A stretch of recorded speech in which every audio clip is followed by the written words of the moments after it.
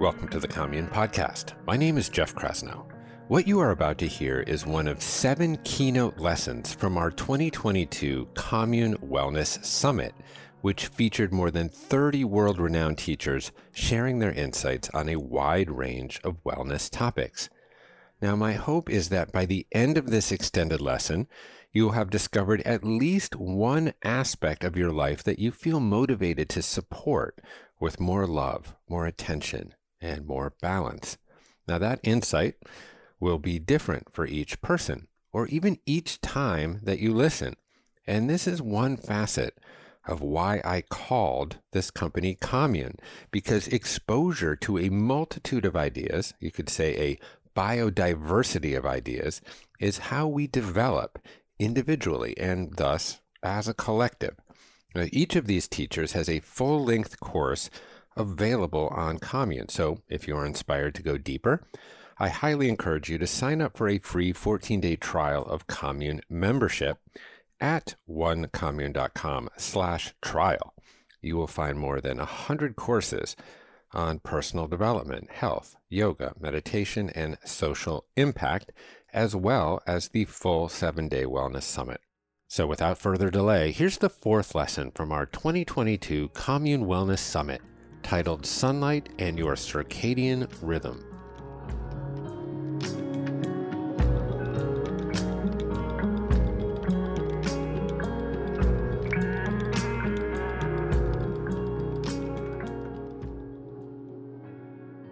So I'm really excited to talk to you about light.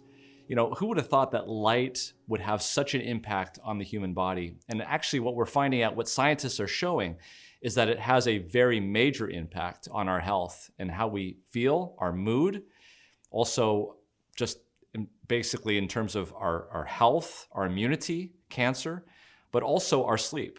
And we've talked about that as well. We'll talk more about that now as we talk about light. First of all, though, I want you to think about your body in terms of being an engine. So there are organelles in the cells of our body called mitochondria. Mitochondria are very important because mitochondria are the powerhouses that make ATP, which is the currency of energy of the cell.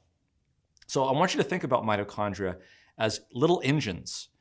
And just like we have engines in a car that are making the wheels spin, that's locomotion. One of the byproducts of locomotion in the engine is heat. And if that heat is not dealt with in a particular way, cooling system, oil, that could threaten to shut down the entire engine and you wouldn't have any locomotion whatsoever. It's the same thing that happens with mitochondria. You see, mitochondria are designed to make ATP. This is the currency of energy of the cell. And as a result of this, oxygen is needed to take these electrons that are passed down the electron transport chain. And what can happen is that you can create hydroxy radicals, you can create reactive oxygen species, and these things are very dangerous and could shut the mitochondria down because they cause damage. And just like how heat in an engine can shut the engine down, it has to be dealt with in a way that takes the heat away from the engine. These radicals that are created in the mitochondria have to be dealt with as well. And so as we see here, mitochondria are these systems that create energy. How are we going to deal with these reactive oxygen species so that it doesn't destroy the mitochondria? This is important to understand because oxidative stress is the result of these oxygen radicals accumulating. And when they damage the mitochondria, you can have significant pathology, less optimal health, inflammation, even cancer, dementia, diabetes, and learning disabilities have been linked to mitochondrial diseases. So one of the ways that the body has 2 ways of taking care of oxidative stress in the mitochondria. They have one system for the night and another system for the day. We've talked about these in terms of night and day. And one of the ways that we have of dealing with these oxidative stress issues is through a substance called melatonin. Now, melatonin is secreted from the pineal gland, but it's only secreted when there is no light hitting the retina of the human eye and going back and preventing secretion of melatonin from the pineal gland. As it turns out, melatonin is a very potent, powerful antioxidant that mops up these hydroxy radicals and reduces oxidative stress. Now, just to give you an idea about how powerful melatonin is, it's twice as powerful as vitamin E, which is a powerful antioxidant. And it's even more powerful than glutathione. In fact, melatonin upregulates the glutathione reductase system. So melatonin is very powerful, and it is secreted from the pineal gland only at night, and only if your eyes are not being exposed to light. So you can see it's very important that if you're not getting sleep, if you're not getting that melatonin production, you are at risk of getting mitochondrial dysfunction. So a good question would be, what happens during the day? Obviously, during the day, light is hitting the retina and is shutting down any kind of melatonin production from the pineal gland. How does the mitochondria prevent this oxidative stress from running amok? And one of the things that we'll talk about is sunlight. Near infrared radiation from the sun can actually penetrate down into many layers of tissue and excite the production of melatonin in the mitochondria. We'll talk more about that later on as we talk about the different aspects of light. But just to give you an idea of some of the symptoms of mitochondrial diseases, why this is so important. Poor growth has been linked to mitochondrial diseases, things like muscle weakness, muscle pain, vision, hearing problems, even autism spectrum disorder. We see that there's a rapid rise in autism in the last few decades. If you look at the amount of time what we're spending outside in the sun, that has dramatically been reduced in the last couple of decades. But not just autism, but diabetes, increased risk of infection, neurological problems, movement disorders, thyroid problems, respiratory problems, dementia. These are all major things. These aren't just side issues. These are major illnesses that we see here in the Western developed world that are increasing in incidence and are linked to mitochondrial diseases. So this is really important. But why is light so important? You know, light is more than just a beautiful day. Light has so many aspects to it that we need to understand it first to be able to grapple with these medical issues that are associated with light. The first thing that you should note is when we look at light from the sun, that only 39% of the energy coming from the sun is in the visible spectrum. So that means when we go outside and we see light coming from the sun, we're actually seeing a minority of the energy that's actually hitting the surface of the earth. The majority of the energy is in the infrared spectrum. That means we can't see it. It's invisible. But it's there, and we know that it's there. One of the things that I like to do to explain what near infrared radiation is like, it's like if I were to take you outside on a sunny day and I were to blindfold you and cover up your eyes, you would still be able to tell where the sun is coming from because you would feel the warmth of the sun going through your clothes and hitting the skin, and you'd be able to tell what direction the sun is. That feeling that you're having is near infrared radiation. It is felt on the body as warmth. Now, on the other side, on the ultraviolet side, only 7% of the energy coming from the sun is in the ultraviolet spectrum. And that's important as well. We're not going to talk about that today as much, but just so you know that ultraviolet radiation that hits your skin, it can cause damage, but it's also important in terms of making vitamin D. So just to be aware of that.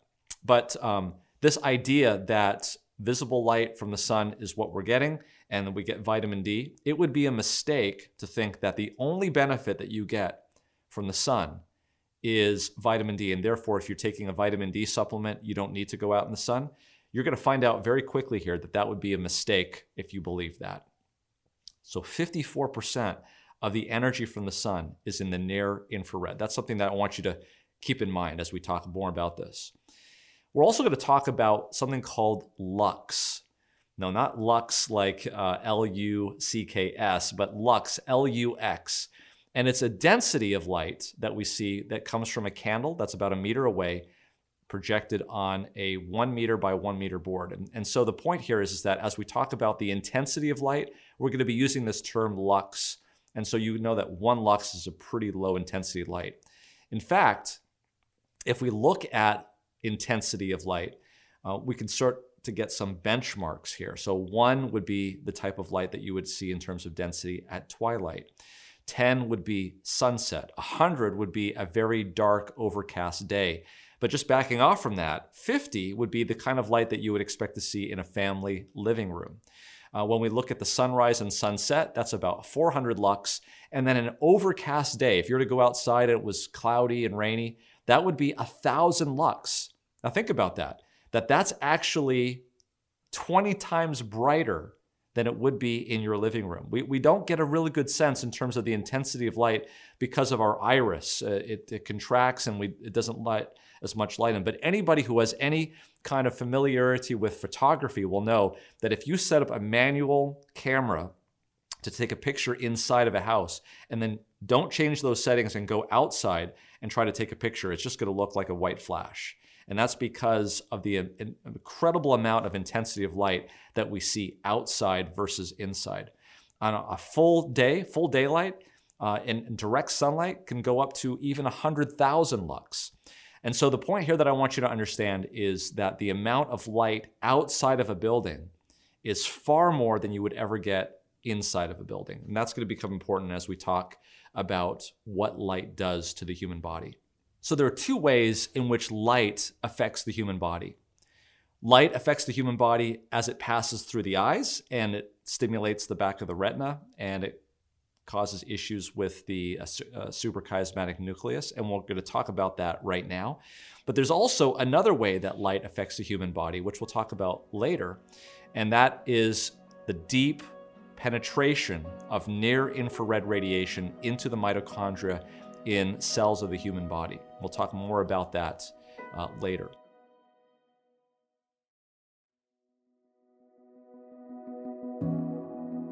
Let's talk about how light, though, affects the human body with just coming into the human eye.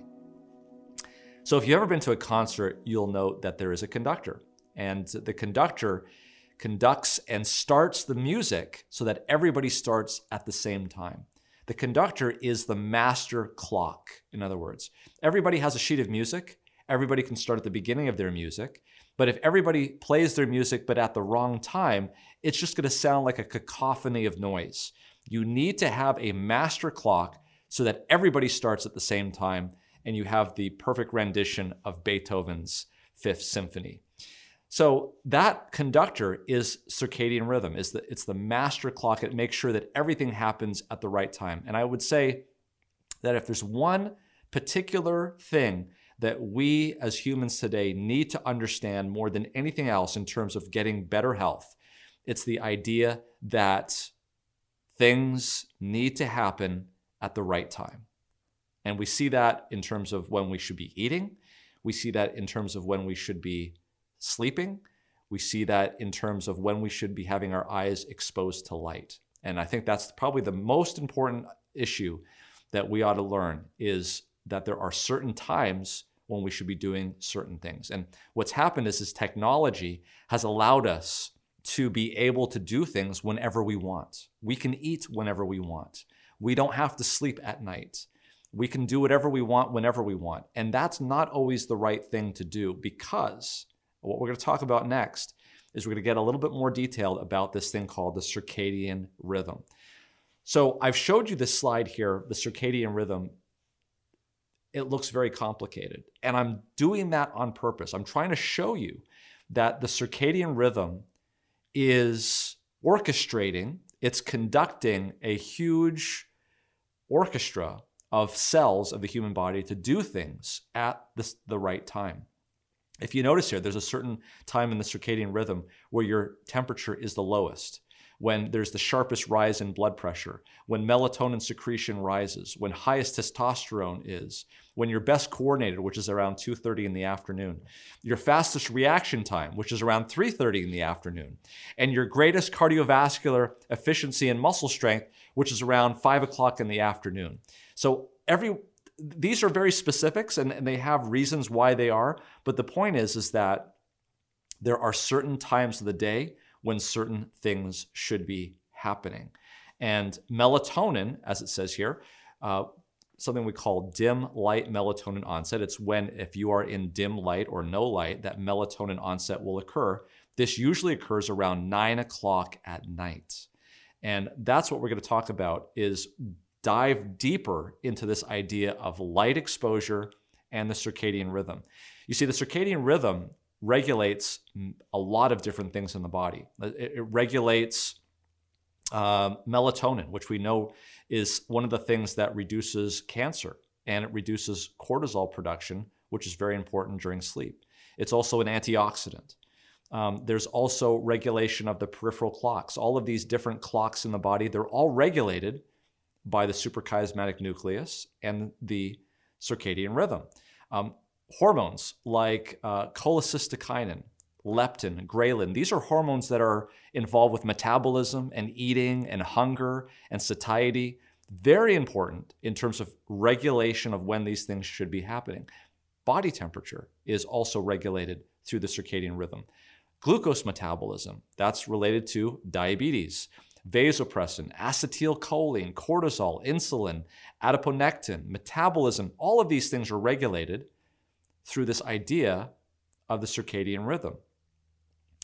And what's beginning to emerge is that things happen at certain times of the day for certain reasons. If you can think about this, imagine a city. A city builds, okay, when you want to have a city that is expanding and getting bigger and better, there's aspects of it when it needs to be built, and there's aspects of it that needs to be repaired. And these things have to happen at different times. They can't be happening in the same place at the same time. And so what the circadian rhythm does is it regulates these things. It regulates the time that you should be eating, the time that you should not be eating, the time that you should be sleeping, the time where you should be exposed to light, the time that you should not be exposed to light. And having those things done at the right time is extremely important. So they've done a number of studies where they've looked at what happens when these things are not regulated correctly. In other words, if light when there should not be light, or no light when there should be light, is causing a problem with the circadian rhythm timing. So in other words, if the conductor is off, what happens to the sound of the orchestra? And they've done studies in rodents where you can do this for long terms, jet lag models, in other words, and what they found that there was reduced body temperature in these rodents, increased fat accumulation, altered immune responses, and even tumor development. And they found in humans, when they did this in humans, when they induced sleep-wake misalignment between the circadian rhythm and what was going on with the rest of the body, there was increased levels of insulin when there shouldn't have been, and also leptin and norepinephrine. These are hormones that are involved with diabetes and also with food regulation. There's also increased markers of insulin resistance. And that's a problem because that's the beginning of diabetes. And also inflammation. And we know that inflammation can lead to a lot of different diseases and also even cancer. So let's talk about how this occurs in detail. So the master clock, or the suprachiasmatic nucleus, which is where this all happens, gets a lot of different input from different things, socially, when you're eating, tries to figure out what time of day is it outside the body. But the strongest input into the suprachiasmatic nucleus is light. There is direct innervation from the eyes to the suprachiasmatic nucleus. And specifically, when photons of light, particularly in the blue range of light, hit something called intrinsically photosensitive retinal ganglion cells, which are in the inferior portion of the retina, this projects information to the suprachiasmatic nucleus. And depending on the time of day, if it's early in the morning when this is occurring, you're going to get an advancement slightly of the circadian rhythm. If it's at the end of the day, in fact, after 9 o'clock at night, when melatonin is supposed to be secreted, what happens is it delays the circadian rhythm. And so you have to be careful, depending on where you are, what is actually going on. And then let's not forget either that light hitting the eye at night after 9 p.m. is going to shut down melatonin production from the pineal gland. So a couple of things to note. Number one, It's particularly light in the inferior portion of the retina. When the scientists have looked at the retina, they found that these intrinsically photosensitive retinal ganglion cells are particularly populated in the lower portion of the retina. What does that mean? That means particularly light in the superior visual field is going to go into the eye and be reflected on the inferior portion. So light up high is going to have a much more profound effect on the suprachiasmatic nucleus than light that is down below. That's point number one. Point number two is that all light can do this, but it's particularly blue light that seems to be more efficient at stimulating those retinal ganglion cells. So let's talk about the circadian rhythm. Here we see in the slide above where the circadian rhythm is located in terms of reality down below. In reality down below, we see the nighttime, we see 6 o'clock in the morning, the daytime, 6 o'clock p.m., and the night. And in this case, the circadian rhythm is perfectly aligned with reality. This would be the situation if we were living, for instance, on a desert island. There's no electricity. When the sun comes up, we're perfectly entrained, and when the sun goes down, we're perfectly entrained as well. Unfortunately, what's happened over time is that because of technology, we don't have a desert island effect. In fact, what we have at night is we have a situation, as we see here, where we have computers and we have smartphones. And instead of that nighttime after 6 p.m. occurring, our eyes are being exposed to light. And what happens is that light is going to the suprachiasmatic nucleus. It's telling the brain, hey, it's still daytime. And as a result of that, what the suprachiasmatic nucleus is trying to do is it's trying to adjust. It's trying to adjust in a particular way to make sure that the circadian rhythm is aligned with where it thinks reality is. And because it's getting light late in the evening, it's thinking that it's too early and it needs to delay itself. And so what we see here is we see the circadian rhythm shifting to the right or being delayed. Now notice what happens in this situation. If we're trying to go to bed at night, which is where the blue arrow is, notice that our circadian rhythm is going to be at a point where we're not ready to go to bed.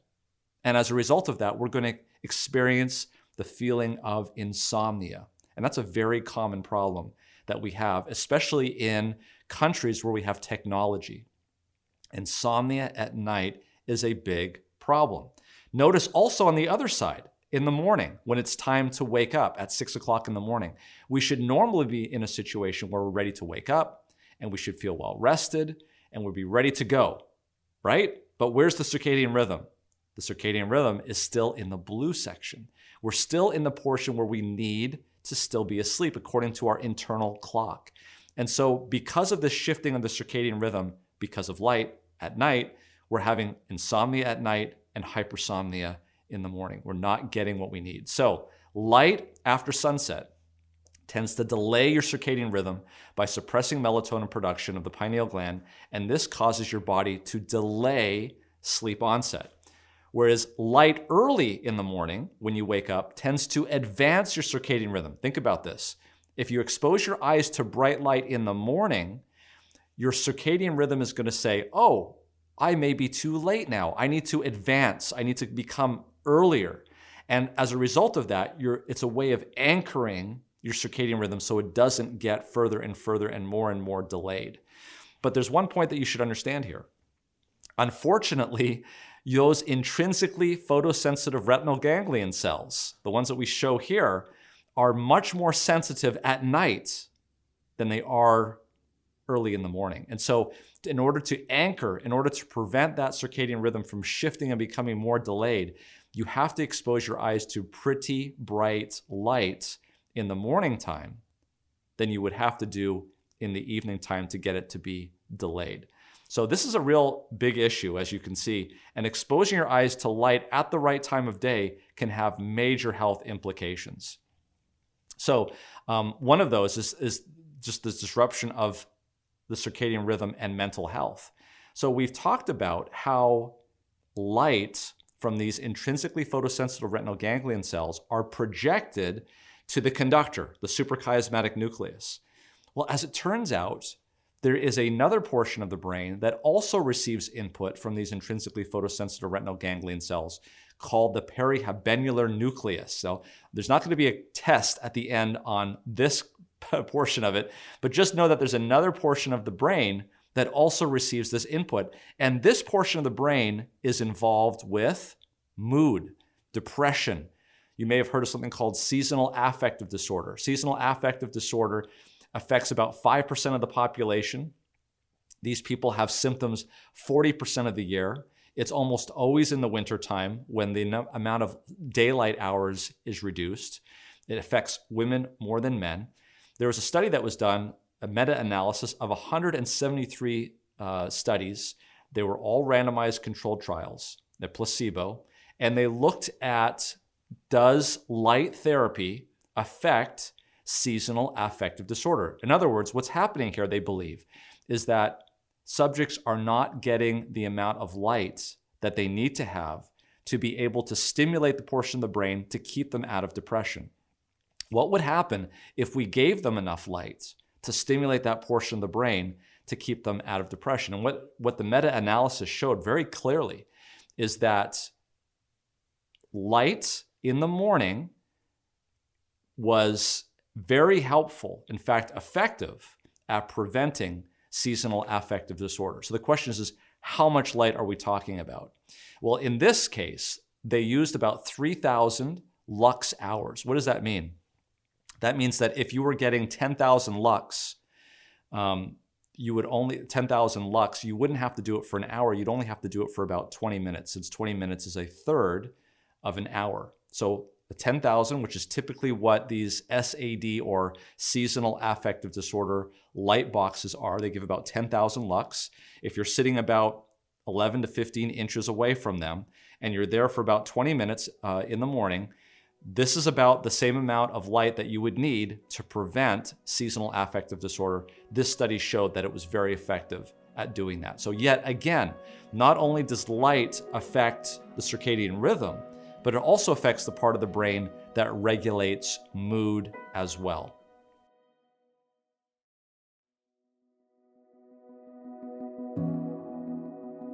Here's another study that was done looking at dawn simulation. So they're simulating the sun coming up in the morning, and there's actually a light that you can purchase that is plugged into your room, and it's timed. And so that even though you may be sleeping in your bed with your eyes closed, as the light is coming up in your room, photons are going into basically through your eyelids, and it's associating with your body the dawning of the sun coming up in the morning in your own bedroom.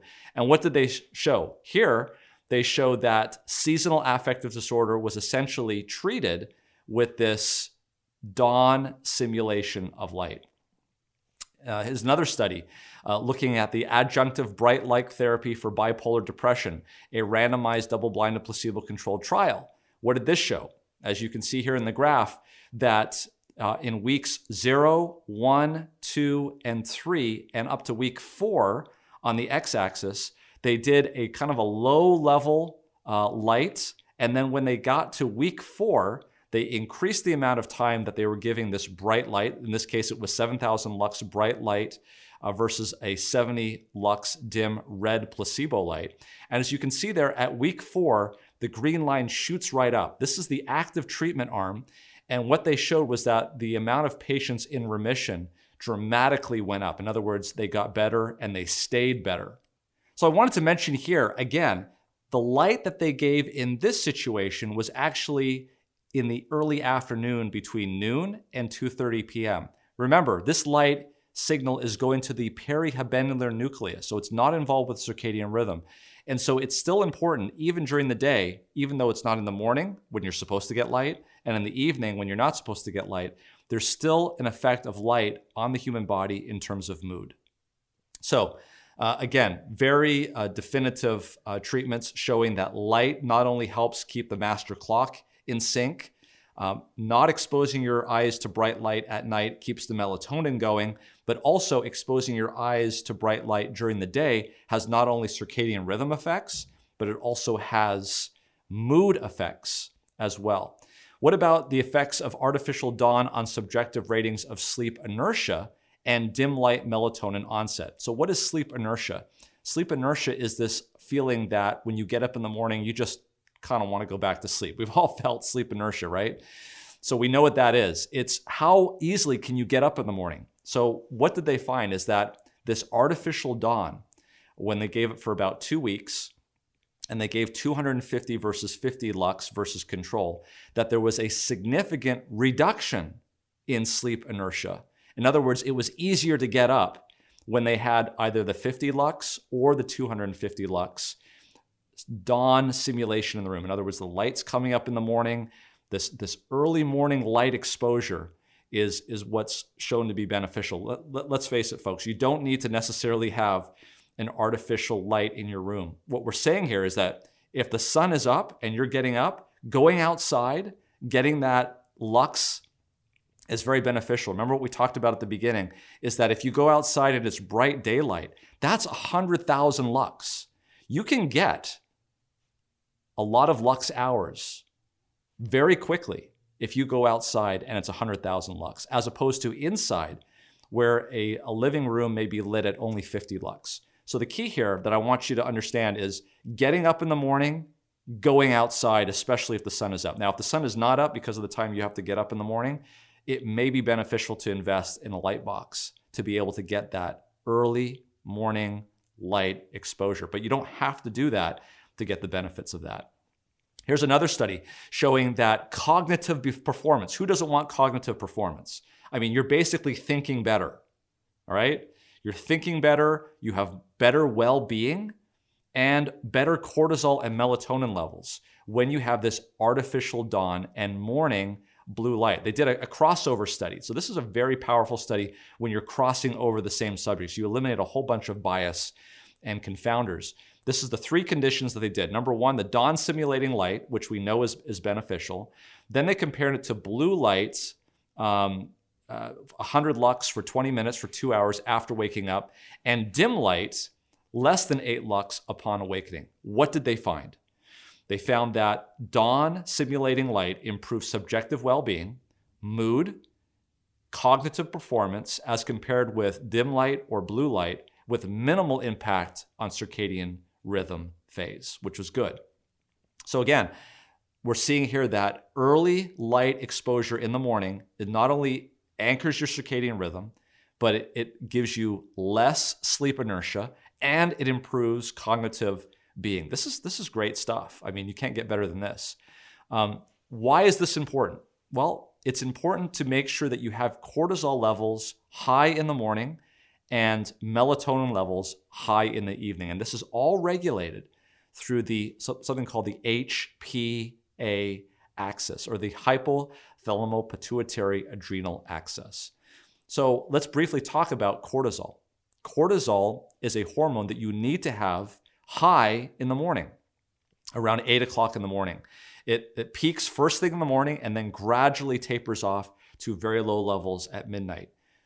Cortisol is not bad, it's not good. It needs to be high at certain times of the day and low at other times. And making sure that your circadian rhythm is in sync is going to give you these cortisol levels that are high in the morning and low in the evening. But the reason why this is important is to understand that cortisol levels continue on this 24-hour axis, and they also regulate a number of the things that are associated with circadian rhythm. And so it's important that early light exposure in the morning is going to boost those cortisol levels and give you what it is that you need to have. Bright light is a very strong stimulus for adrenal production of cortisol. And proper timing is also very important. Now, on the flip side of it, whereas we want high cortisol levels in the morning, and that's going to be happening because of light exposure, in the evening, we want high melatonin levels. And we talked about what happens in the mitochondria. We want to cool those engines down with melatonin at night. That's the body's way of making sure that these engines in our body don't overheat. So when we go to bed, or before we go to bed, if we expose our eyes to light, we're shutting down the cooling system of our mitochondria at night, and that is not beneficial. As it says here, melatonin builds sleep pressure throughout the day, and it peaks at night and promotes good quality sleep. But here's the issue, is that bright light suppresses melatonin within minutes, and recovery is slow and incomplete. So you can expose your eyes to bright light at night, melatonin immediately drops, and it may not come back up again for a number of minutes or even an hour or so.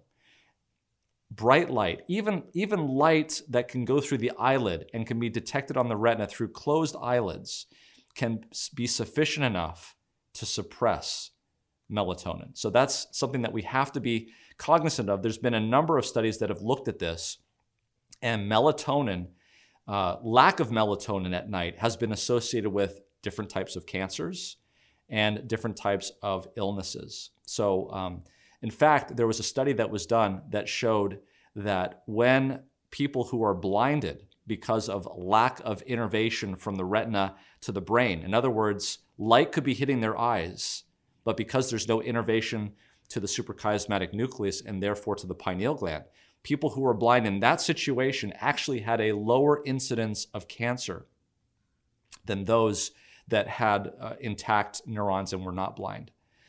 So I can't stress enough that this idea of light hitting the eyes at night can be a major health risk. And when we talk about this in terms of what we do on a regular basis at night, here's a study that was looked at what happens when you get home and you want to read. You either open up the iPad or you open up the smartphone or even the e-reader. This study was looking at how much light from an e-reader makes it to your eyes.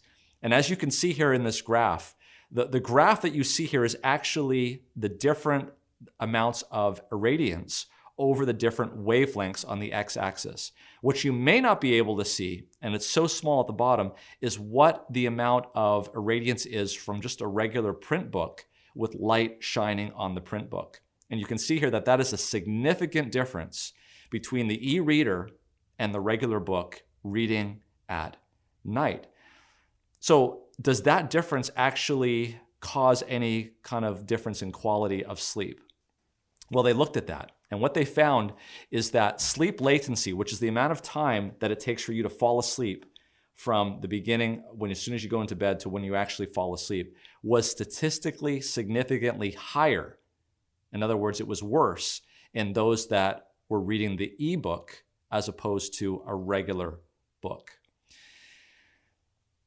So what's the consequences of this? If you have more light coming into your eyes at night, less melatonin, you have mitochondrial dysfunction potentially, and also higher oxidative stress, this can lead to cancer. And there's been a number of studies that have shown that there is a connection, for instance, between breast cancer and the amount of light that's hitting the eyes at night. Another paper that was published in 2004 titled Melatonin and Cancer Risk: Does Light at Night Compromise Physiological Cancer Production by Lowering Serum Melatonin Levels? And another one out of Medical Hypotheses that was published, why the incidence of cancer is increasing, the role of light pollution. So this is something that's showing up on the radar of scientists looking at how much light are we getting into our eyes at night after 9 o'clock. This is what I believe we ought to do in the morning. We ought to have sunlight before 9 o'clock in the morning. It could be anywhere from 30 seconds to 30 minutes. It depends on how much lux is coming through. So if it's full sun, you're probably going to get enough light into your eyes to do what it needs to do, to make sure that your cognitive performance is better, to make sure that you're not as sleepy, to make sure that you're anchoring your circadian rhythm. And it's important at this point not to use sunglasses or even blue blockers, because you want as much of that light, as much of that lux coming into your eyes as much as possible. So riding in your car, driving in your car or the windshield, these are all things that are going to reduce the lux of the light that's coming in. It's going to take much longer for you to get the required lux hours for you to have that. So making sure that you're going outside. You don't need to look at the sun necessarily, but you need to be able to be outside with nothing in front of your eyes. Now, there's many people that don't live in situations where that's the case. They get up at 5 or 6 in the morning. They live at more extreme latitudes. One of the things that you can do in that situation is to buy what they call a SAD box that gives you 10,000 lux. And if you sit in front of it for about 20 minutes, you're going to get about 3,000 lux hours, which would be probably enough to anchor your circadian rhythm and to get the benefit of that in the morning. Remember, you want to sit about 11 to 15 inches away from that light box. So think about that in terms of what to do in the morning. Now, what about in the evening? You want to mitigate as much as possible the amount of light that's coming into your eyes, because any amount of light that's coming into your eyes is going to hit the inferior retinal, intrinsically photosensitive retinal ganglion cells, which project to the suprachiasmatic nucleus and shut down melatonin production in the pineal gland. Now you know what I'm talking about when we talk about this. So, making sure in any way possible that you're not getting your eyes exposed to bright light. But on the same token, we are living in the 21st century, and you can't always avoid that. So if that's the case, it might be reasonable to make sure that you're in night mode. That is a mode where it produces less blue light, more red light. You also may be able to turn things down, put dimmers on your lights, make sure that lights are low down, because low down lights in your visual field are going to be hitting the superior retinal ganglion, where there is not a lot of intrinsically photosensitive retinal ganglion cells. Also making it more reddish so that you have less of the blue light, which is more effective at stimulating those retinal ganglion cells. So all of these things are important. Minimizing the amount of pollution in the bedroom, especially up high, the light pollution specifically. These are things that you want to do at night. So again, to review, in the morning, plenty of light. If you can't do it, buy a light box. At night, try to reduce as much as possible the amount of light that's coming into your eyes so you can get the full benefit of melatonin, which is the coolant for our engines, which are the mitochondria in our cells at night, and also get the benefit of that melatonin production from the pineal gland that tells our body we're ready to go to sleep and bringing on that sleep that we need.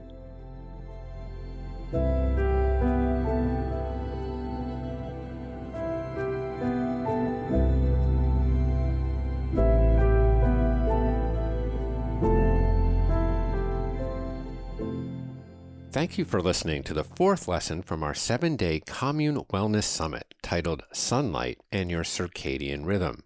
Now, if you enjoyed this show, please subscribe on Apple Podcasts and leave us a review. If you are a regular listener, you have a sense for how much effort we put into this show's creation, and we really do our best to keep ads to a minimum. So if you're looking for a way to support our efforts, the best way is to subscribe to Commune. You'll access more than 100 courses featuring the world's top authors and thought leaders, as well as the full-length Wellness Summit. The membership version of this summit includes yoga, meditation, and breathwork classes paired with each daily lesson, so you can actually embody what you are learning. For 14 days of free Commune membership, just visit onecommune.com/trial. And of course, feel free to reach out to me directly anytime with suggestions and criticism of the constructive variety at jeffk@onecommune.com. Lastly, and not leastly, I would like to thank the folks that make this show possible week over week, including Jacob Laub, Megan Stone, Violet Augustine, Ruby Foster, Emma Frett, Silvana Alcala, and Ryan Tillotson. That's all from the Commune for today. My name is Jeff Krasnow, and I am here for you.